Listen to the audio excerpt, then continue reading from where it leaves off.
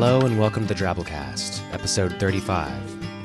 The Drabblecast is a weekly flash fiction podcast magazine that brings strange stories by strange authors to strange listeners, such as yourself.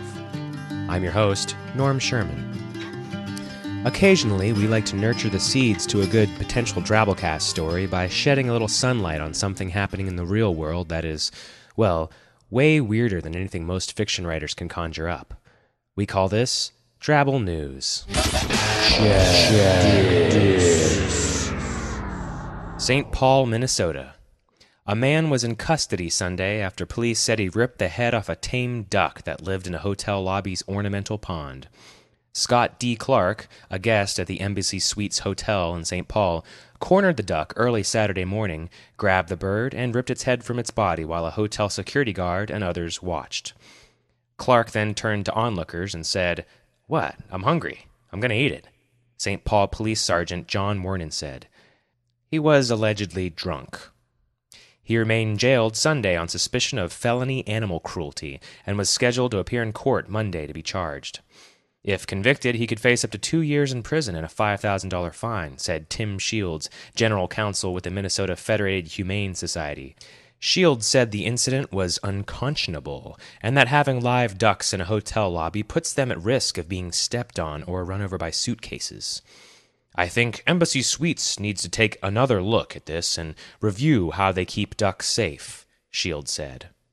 That's actually my favorite line of this story. Take another look at this and review how they keep ducks safe. As if they have some sort of duck safety manual, and the situation has gotten out of hand for the last time. They need to make amends to their articles on waterfowl cohabitational well-being. This is how I picture Embassy's weekly board of directors meeting this week. Yes, well, I know we've all had a long day, so I'd just like to adjourn this meeting by saying, sir, if I may. Gotta be kidding. What is it, Anderson? We've already covered a lot today. It's the ducks, sir. I really... No, I know this isn't something you all want to hear. We need to... If I can just have a minute of your time, everyone. We need to re-examine our duck safety policy again. It keeps getting bumped off the agenda, and... It keeps getting bumped off the agenda because we've covered this so many times, Anderson. Every week with you, it's always, we need to take another look at our policies on duck security. Well, sir, maybe if we took action and actually did something to affect change, rather than just always reviewing our policy, then... Policy is policy, Anderson. It's not that easy. When was the last time you even looked at our modus operandi on duck and goose security? Do you realize what it would take to revise procedures that detailed and comprehensive? How many ducks have to get stepped on or run over by suitcases, sir? How many? Tell me that. You're out of line, Anderson. Well, you're unconscionable. That's a great word you don't hear too often. Unconscionable. Not guided or controlled by conscience. Let's all make an effort to use that word this week, at least once. Wow, that's actually a really great segue into this week's story. I actually pulled it off this week. You'll understand in a bit. Just wait. Our story this week is called The Guilt Trader by Mike Hood. Mike is a former newspaper and television journalist who lives in Texas with 4 dogs, a cat, 2 squirrels, and a very tolerant woman. His work has appeared in magazines and newspapers around the country. You can find more of Mike's stories on his blog, writingoffthewall.blogspot.com. That'll be on the website. So, without further ado, The Guilt Trader by Mike Hood.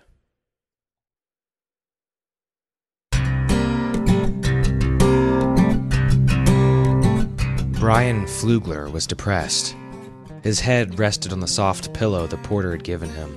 His eyes searched the monotonous Kansas landscape as it rolled by the window. He sighed. Eddie and Patience Spaulding finished their iced teas in the club car and began their search for the compartment to which they were assigned. Patience carried a large Prada handbag, and Eddie gingerly toted a muslin sack the size of a bowling ball bag. No longer able to stand the numbness of Kansas, Brian dug a Sudoku puzzle book out of his knapsack and tried to fill his head with numbers. It was useless. The only number that kept coming up was 1. 1 out of 137. 1, the number of patients he had killed. 1 equaled Carrie Ann Spinoza, the hot air balloon pilot who had come to him for help for her disorder, for her chaos. As Carrie Ann's pale, dewdrop face began to float behind Brian's closed eyes, he was jolted out of his reverie by the sound of the compartment door banging open. "I think this is it, Eddie," said the stunning woman in the doorway. She was tall, 5'10" at least, with Slavic cheekbones, piercing blue eyes, and she was rounded with child. Brian sat up a little straighter. If you're looking for 5B, then this is it," he said with a smile. Patience swung her laser blue eyes around until they landed on Brian's face. "Oh, thank you," she said, momentarily startled. "Come on, Patience, go have a seat. I need to get out of the aisle. There are people trying to get by." To Brian, the voice had a slight Asian accent, Chinese perhaps. No, more Vietnamese, or Cambodian. Patience moved to a seat opposite Brian and stowed her bag in the overhead bin. Eddie entered, all 3 feet, 4 inches of him. He was dressed in a charcoal gray suit, light blue shirt, and a crimson tie. "Hi," he said, turning towards Brian. "I guess we'll be traveling together for a while. I'm Ed, and this is my wife, Patience." Patience smiled again, and Brian introduced himself to his traveling companions. Eddie placed the sack he was carrying under the seat and sat, legs dangling. "Sweetie," Eddie told Patience, "you need to get some rest. Why don't you lay back and try to sleep?" Brian offered Patience his pillow. She accepted, and when he leaned over to hand it to her, his nostrils filled with the odor of roadkill. The smell, it seemed, was coming from the sack at Eddie's feet. The rocking of the train soon lulled Patience into a deep sleep, and when Brian noticed her unconscious state, he moved over opposite Eddie and asked, "So, Eddie, what's in the bag? It has a rather unpleasant odor." Eddie, who'd been writing in a small notebook, looked up at the sound of Brian's voice. He quickly glanced at his wife to make sure she was asleep before answering. "Well, Brian, there's a dead monkey in the sack. A dead spider monkey named Victor." This bit of news startled Brian. "Jesus, Eddie, what the hell are you doing carrying around a dead spider monkey?" "Yeah, I know. It can't be avoided, though. I doused it in cologne before we left, but that hasn't seemed to work. Patience and I are taking Victor to California to be buried at Primate Paradise in Reseda. We promised her mother we'd do it. Victor was her companion. She wants him to be interred in the same place as Bobo, that movie monkey. Her mom is nuts, but what are you going to do?" "How did the monkey die? Was it old age?" "No, I killed it," said Eddie. "That little bastard wouldn't stop screwing with my ears. It was driving me crazy. He'd stick those little spidery fingers deep in my ears and wiggle them. I warned him several times, but he wouldn't listen. So when Patience and her mom went to the grocery store one day, I broke the monkey's neck. I guess it's the least I can do to see that he gets a nice send-off. What about you, Brian? What's your story?" Eddie's confession made Brian uneasy. He couldn't imagine how anyone could be so blasé about admitting he killed a pet monkey. But being a therapist, he knew people dealt with their actions in many different ways. Brian decided to try to deal with his by telling Eddie his story. "I killed someone also, although neck breaking was not the mode of dispatch. You see, Eddie, I'm a psychotherapist, and I gave a patient of mine some bad advice. And then she ended up skydiving off a hot air balloon without a parachute." "Whoa, suicide. Bummer. You didn't advise her to jump, did you?" "No, I didn't. I can't tell you exactly what we talked about, but I badly misread her situation, and now she's dead, and it's my fault." No, you are probably being too hard on yourself, Brian. She may have killed herself even if she saw another therapist. No, I don't think so. It was my fault. And now I'm having a very hard time living with the guilt. It will get better. I've killed 17 people, and after the first one, the others were not too bad. Brian was shocked and moved a little farther away from Eddie. You kill people? No, only 17. I don't do it for a living. I did it for revenge. You see, Brian, I'm Cambodian, and when I was a small child, the Khmer Rouge slaughtered my family in a particularly nasty way. I vowed I would find the guys who did it and punish them. I did, and they are all dead. I haven't killed anyone since, well, except for Victor. Jesus, Eddie, that's hard to believe. Eddie looked at Brian with steely eyes and said, "Believe it." Brian did believe it. Despite Eddie's diminutive size, he sensed this was a man you didn't want to cross. "Don't you ever feel guilty for what you've done?" he asked. "Well, I do feel a little bad about Victor, but the other guys, not anymore. Look, Brian, I can tell you're really agonizing over the death of your patient. If you are interested, I've got a deal for you that I think may alleviate your burden." Warily, Brian asked, "What sort of deal?" "If you're interested in putting that girl's death behind you, we can trade guilt. In my old country, it is believed that people can swap guilt burdens to help each other move on with their lives. I've done it before, and it works. If you take my guilt for what I did to poor little Victor, I'll take the responsibility for the death of your patient." "I don't know, Eddie," said Brian. His Western mind couldn't fully grasp such an alien concept. "It's a good deal.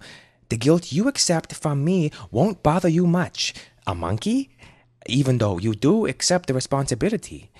You can easily live with that. Although I suppose you might feel a bit sad about Victor now and again.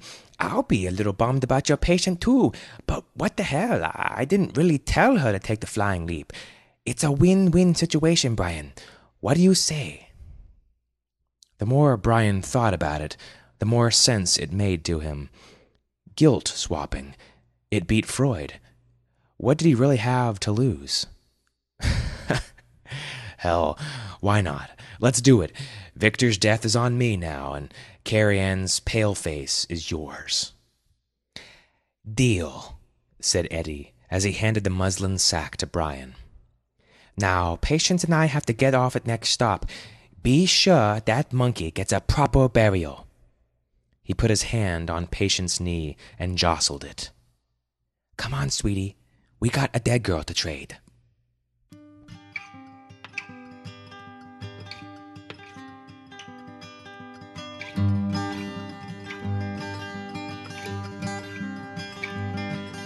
That was our story.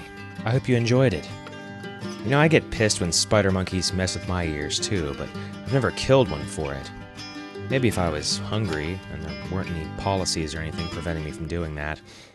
Well, feedback from a few weeks ago, Jeffrey Scott Sims' office consultation. The comments got a little sidetracked with discussions about tasering douchebags, which is fine. That's obviously a real in-your-face issue in today's world that's, for some reason, not getting enough discussion. But we did have some good thoughts. Adam asked, was it the improbability itself or his awareness paranoia of it that actually ceased him? Either way, it's comforting to know that being terrible at math could actually pay off for me. Lost in WNC said, he realized he statistically shouldn't exist, and now he doesn't. That explains what happened to my sex life. Steve said, nice story. I knew how it was going to end fairly early on, but only because it was the most appropriate ending. Well, on a podcast where every other story has a twist ending, I think it's fun to sometimes have occasional stories where the ending isn't what you expected it would be, because it was exactly what you expected it to be. Whoa, I'm thinking too much here. I better stop. Be sure to take a minute and join the new Drabblecast discussion forums. Get to them from the site www.drabblecast.org. There's already some good chatter going on about last week's story, The Suit by G.W. Thomas. Also, if you enjoy the Drabblecast, think about donating $1 or $2 to us so that we can pay our authors. There's a PayPal donate button on our website. Oh, and don't miss next week's Halloween special. Actually, you might want to miss it. If you're easily frightened, pansy. The Drabblecast uses a Creative Commons Attribution Non-Commercial No Derivatives license, which means you should only feel guilty about listening to it if you plan on altering it or selling it. And you probably won't be able to sell it anyways, trust me. We'd be selling it if that were possible. Our staff is made up of co-editors Kendall Marchman, who had a cyborg shoulder for a few weeks, Luke Coddington, who punched me in the shoulder a lot one time because I threw a soap dispenser at his ear, and myself, Norm Sherman, reminding all you unconscionable monkey killers out there that strong cologne doesn't mask the scent of your dead monkey. It just makes your dead monkey more dateable and attractive to the opposite sex. Well, if it's good cologne.